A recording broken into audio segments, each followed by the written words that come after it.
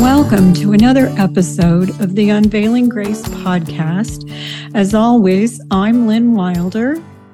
And I'm Michael Wilder.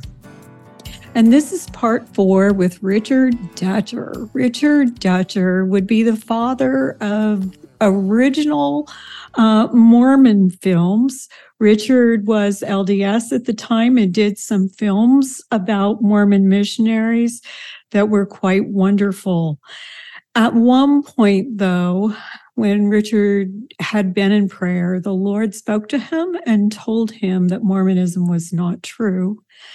And at the end of the last episode, he said that he told his wife, and his wife said to him, "What does it matter if it's not true?" Welcome back, Richard. Thanks. Do you want to jump in there and explain a little bit what it's like and how enmeshed and strong Mormon culture is for some folks and how truth might not even matter? Yeah, well, when she told me that, I was dumbfounded, literally dumbfounded. I didn't know what to say. I remember there was the kitchen counter between us and we were talking and I was just looking at her and, I was shocked. And the confusion came because I was Mormon because I believed it was real. I believed it was true. That's the only reason I was a Mormon. If I didn't, and as soon as I knew that it wasn't real, I had to leave. It wasn't a question for me. But so when she said that, it just really set me back.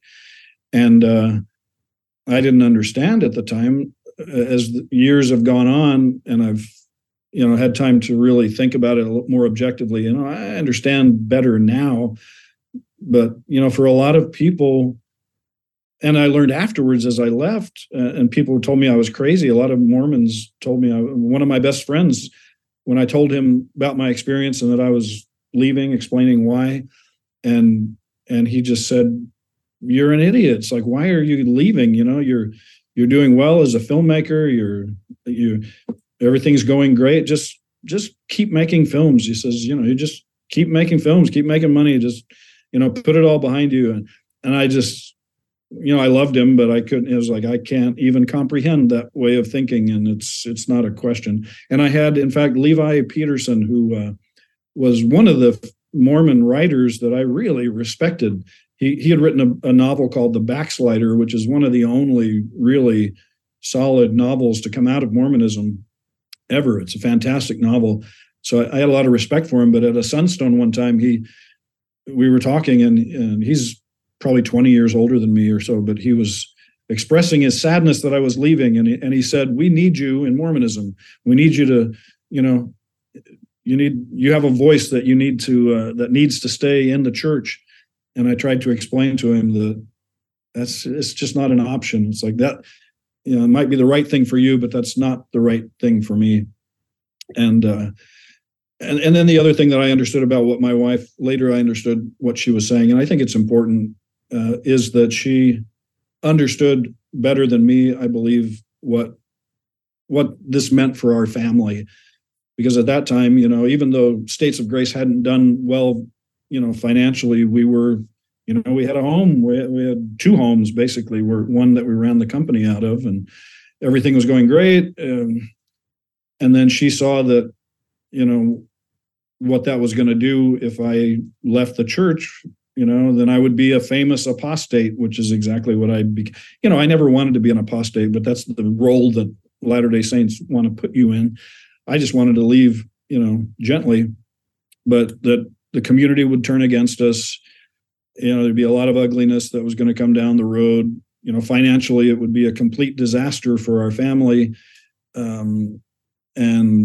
And within our family, because most, her family was, mostly LDS. Her parents were LDS. And anyway, and it would be bad for the kids. And that's exactly what happened. So I understood that she saw the train wreck that was coming. And of course, it wasn't good news, and basically I was bringing the train wreck in a sense. So I understand now why the distance between us, started that night and it just continued to grow until the marriage failed. but yeah, it was a lot of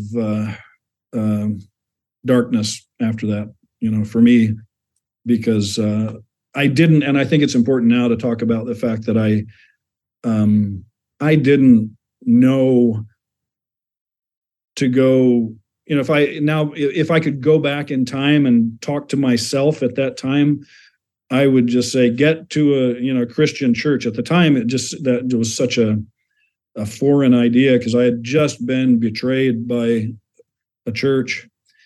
And that, to me, that betrayal was the deepest wound.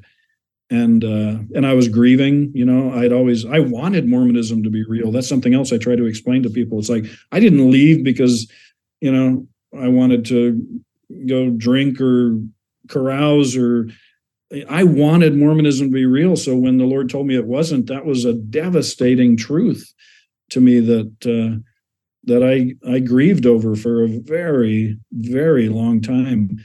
And so and then especially when everything started to collapse, I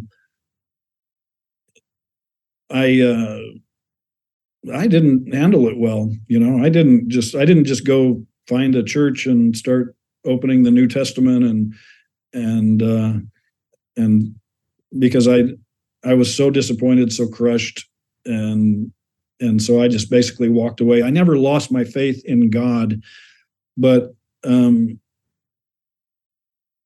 I wish I could go back and just erase the almost 10 years of just discouragement and defeat that followed that before I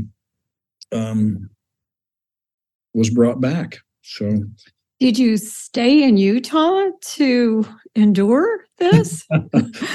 I did. My kids were there. The school was there, and their school was there, and my wife's family was there. So I just felt like that was the right thing to do.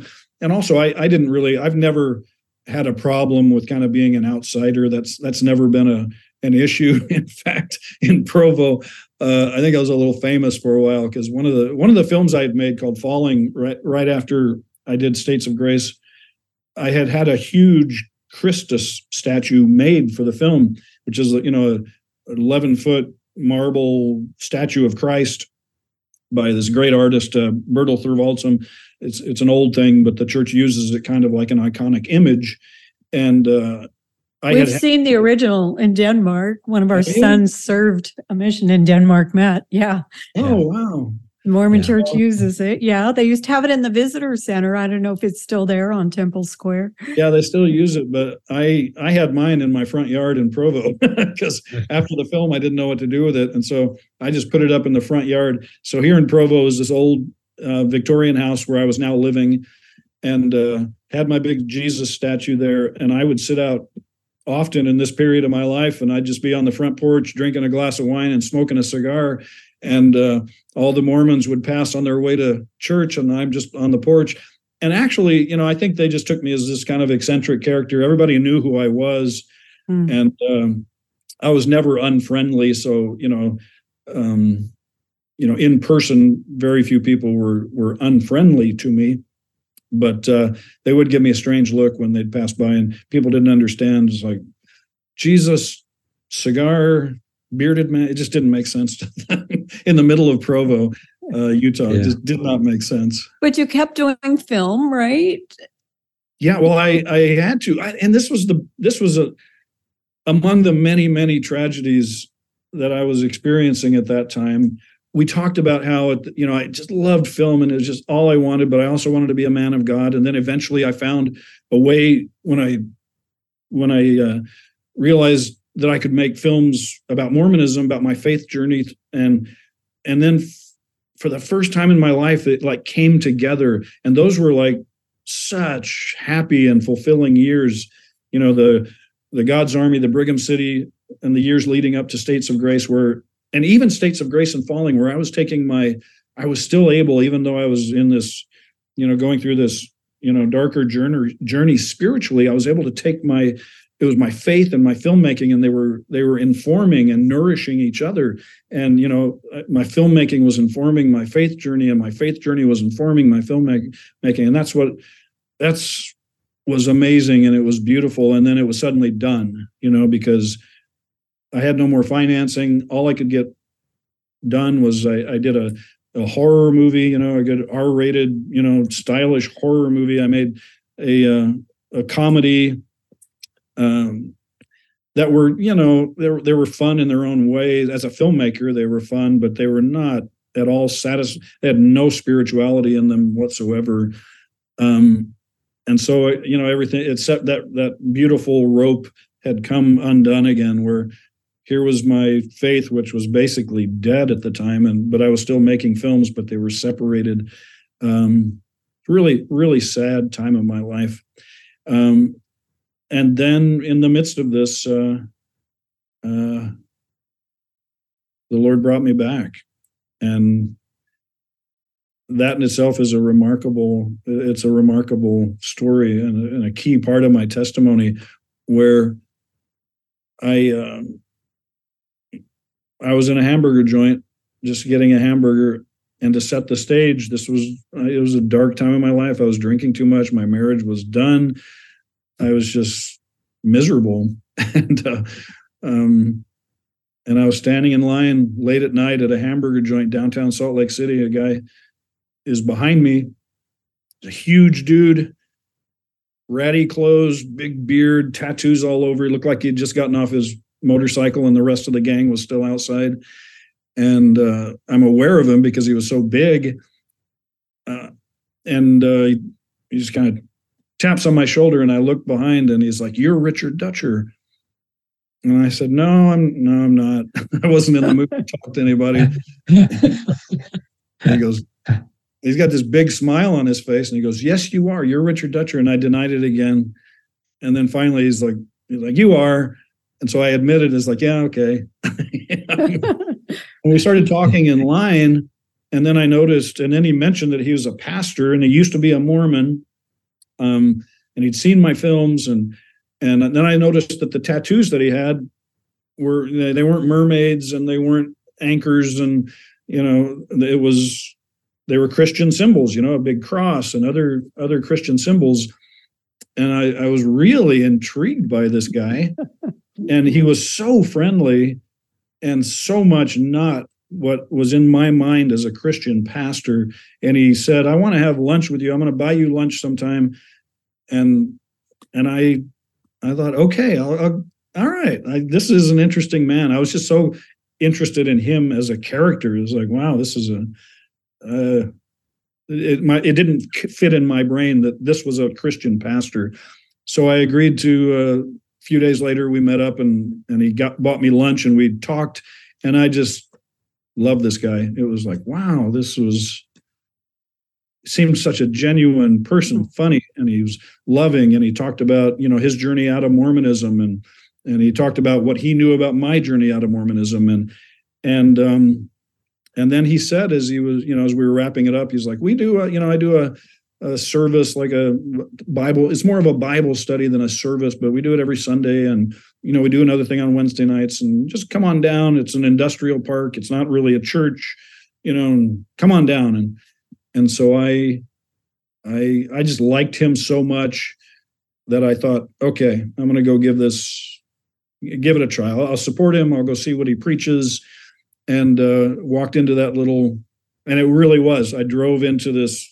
It was an industrial park where people are like welding trailers and building stuff out of concrete. And then there's a place, and walk into it, and he's got a big cross on the wall and some chairs, and he had a church service, and his message really touched me. And I don't know if we have time to go into all of that, but it was just like, that was the beginning of the Lord calling me back, because as I think back on it now, the place that I was in at the time,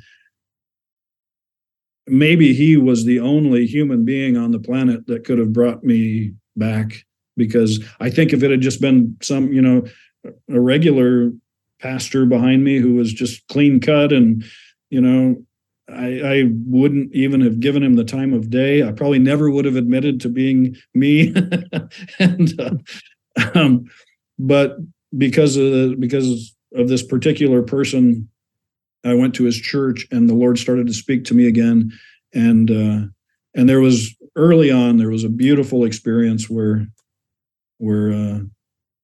as we discussed, I think it was in episode 2, I had one of those powerful spiritual experiences, and I knew that the Lord was calling me home. So can you give us some details on that? Because I think Mormons who are questioning their faith need hope, right? That there's something good to come to. That Right. it's not going to be all the 10 years that you spent, right? That they really can move on to something better that's healing and whole and merciful and forgiving and graceful and a much more peaceful way to live. Yeah. Well, one of the things that then I think anybody who's leaving or has left Mormonism can understand is that, I felt so, I wanted nothing to do with the church ever again, any church. Mm-hmm. I felt so burned that, it didn't matter what kind of church it was. I just didn't want anything. I didn't trust it anymore. And even more than that, I didn't trust, I had believed that, it's like, I'd been deceived, but I had a part in that too. And I had believed, and I lost faith. I guess I never lost faith in God, but I lost faith in my own ability to recognize what's real and what isn't. It was like the only thing I knew was that voice that I had heard after prayer that one day was God. Everything else,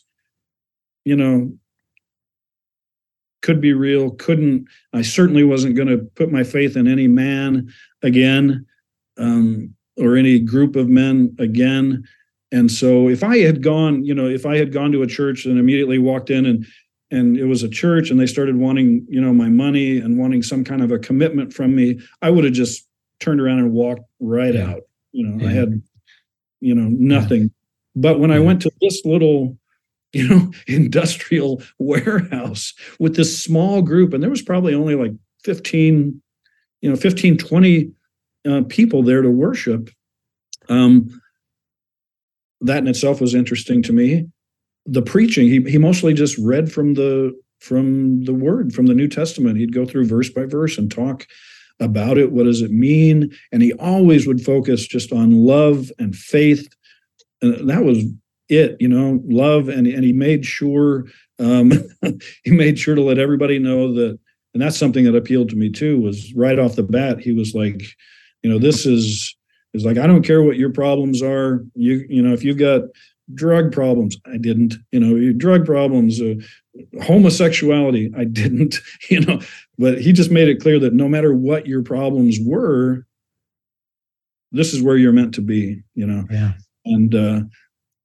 that the guy, and he kept bringing the gospel back to love. It's love and the real message of Jesus and the Word. He didn't hardly ever stray outside the Word. And I really responded to that. And so I started going more, I'd go more regularly. And then I started doing the Wednesday night meetings and just getting to know the community. And they were such good people, and they never asked anything of me. And Sean never, it was even part of his church where he wouldn't ask for money. There was a little box in the back that if you wanted to put money in to help support his ministry, you could, but he never brought it up. Yeah. And they never required time commitments, and there was nobody, wanting me to put my name on a roll, nothing like that. It was just showing up, hearing the Word, and being in fellowship with other, Christians who were very open about the fact that they were not perfect people either, which is very unique because, in Mormonism, you don't let, you want that facade of you're righteous, you're living the gospel. Yeah. And I was really surprised by being around people who were very open about, we're all sinful, but we love Jesus, and we're, it's his righteousness that will save us, not our own, but we're trying our best. And whatever our problems are, we're going to get through them, but it's all about him. And I really, really loved that and responded to it. And then one day, this experience that I alluded to earlier was, a woman had just wandered in. I'd never seen her before. She was sitting on the front, and as soon as the meeting was about to start, we'd finished our one song that was it wasn't a pop song. It was just a a, a verse of the Bible or a couple verses put to music. So I loved that. And then where usually Sean would get up and speak, this woman just stood up and took the microphone and she started to talk. And she was clearly having some chemical, some drug issues and started talking about all her problems in her life and basically just rambling and having psychological issues clearly. And I was sitting there just fixated. I was like, okay, what is going to happen here? Because if this was an LDS meeting, boy, she wouldn't have lasted 20 seconds up there. Somebody would have ushered her off. So I maybe in my mind, it was like, okay, here's where the rubber meets the road. It's like, are these guys, sincere? Is this real? Is Sean real? Or is it all just talk? And so I watched as he let her talk until she was pretty much talked out. And then he got up, stood next to her, put his arm around her, thanked her for sharing with us, and then asked her, to go ahead and have a seat, on the front row. And then after the meeting, if she would stick around, we, as a church, we'd like to pray for her. And then she sat down and he continued his message. And then at the end, immediately afterwards,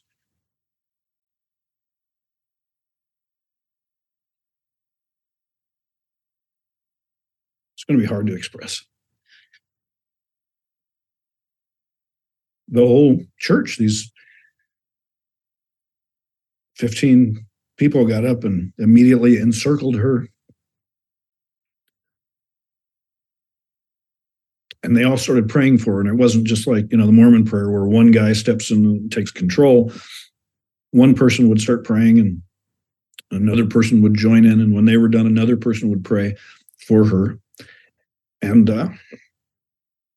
the love that was in that room was just so powerful. The Spirit of the Lord, it was so powerful that I had to leave because I was just about to just completely, lose it and end up sobbing on the floor.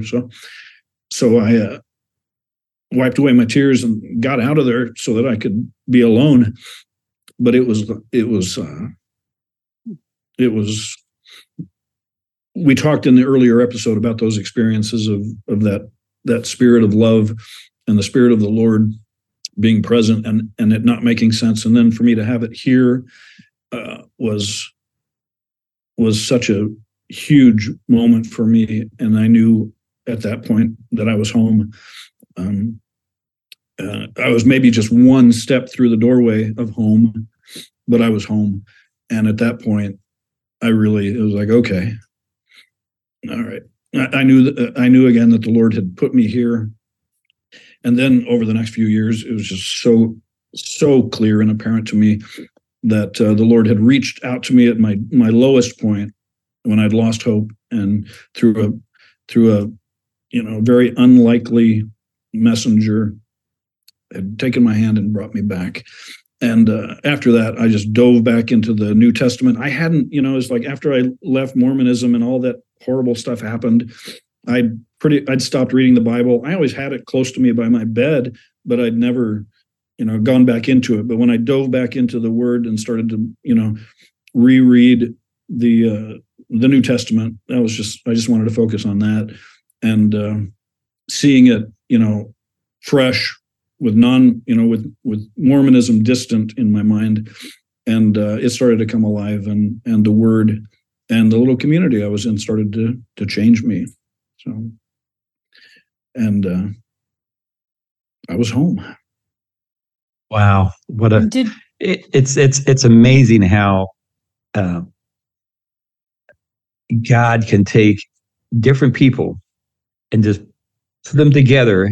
I always like to look at Christians like that as there was a cartoon made years ago. I think it was a Rudolph, the red-nosed reindeers, and they went to the island of misfit toys, and they weren't quite right. And sometimes that's where we are as Christians. We're part of us are here, part of us are there. We don't have this full understanding. And especially when you come out of Mormonism, you're just a wreck. I think Lynn will say she was a wreck for like 5 years to try to put everything together. And you try to analyze, the last thing I wanted to do when I came out of Mormonism, just like what you were saying, I don't want to go and join another church. I want somebody that, says, well, you need to go through these lessons real quickly. We need to get you baptized and then on the membership roll, and then you can start doing this and this and this. I just needed to work out what the gospel was. And, sometimes when you're in this misfit toys group of people, that's where you learn the most because you're all sharing, and it was all coming together. And I know Lynn always states, she was like a misfit toy for like 5 years, and I'm still a misfit toy. Lynn's been trying to help me, but I'm still there. But the fact is, now this is going to bring us into the next section of what God is doing with you at this point. And so you want to kind of give us an idea so we can go into the next part here? Yeah, well, so you got me in that certain place where I was, and eventually I got to a place again where it was like, I felt like I had to give up filmmaking again, because it was like, oh no. And so I started kneeling and praying every night that, Father, whatever you want me to do, I'll do. You just have to show me what to do. And then he did. And I think that would be a good thing to. And to bring it back to the question we started with, what does it matter if it isn't true? It matters. And God has better things in mind for folks whose hearts and minds are open to truth, and to Jesus, who calls himself truth. Grace and peace to you. Until next time. May God bless.